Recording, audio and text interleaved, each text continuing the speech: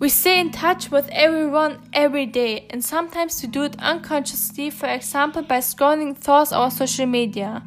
To stay in touch means that we are able to talk to other people, and the digital age means that we are able to talk to each other without going out or go to a shop, because we can do it at home with our phones or computer.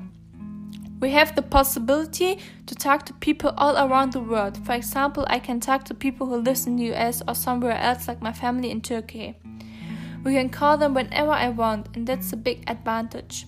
And right now it is the biggest advantage. We are not going to school because of the current situation. We still are connected with our teachers who are trying to teach us by home office, a chance to study from home. We have many different ways to be connected, like social media, because we use this kind of connection every day.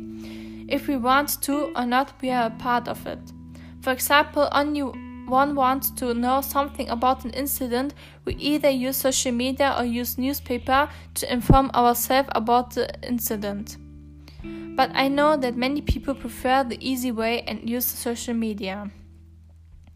Another advantage is that we can use this digital age also for other things, like go shopping or order new clothes, and it's also an advantage for the globalization, because we can order a dress that is made in another country.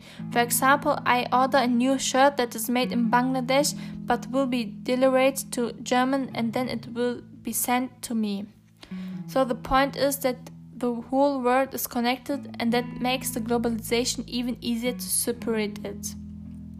The countries can help each other in many ways. For example, a country has a crisis, so then the other country can help them out with money or something else.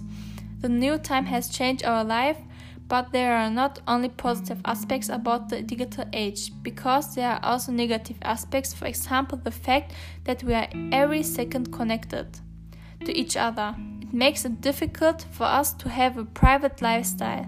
But also it can be dangerous for us to lead a public life, because there are many people in this world who have other intentions. So that means that even if we get to know new people, these people do not have always to be who they say they are. And that's the point where it starts to be dangerous for us. So all in all, we say that's a good idea, the whole concept, but we should handle it carefully and thoughtful, because it can also turn out dangerous.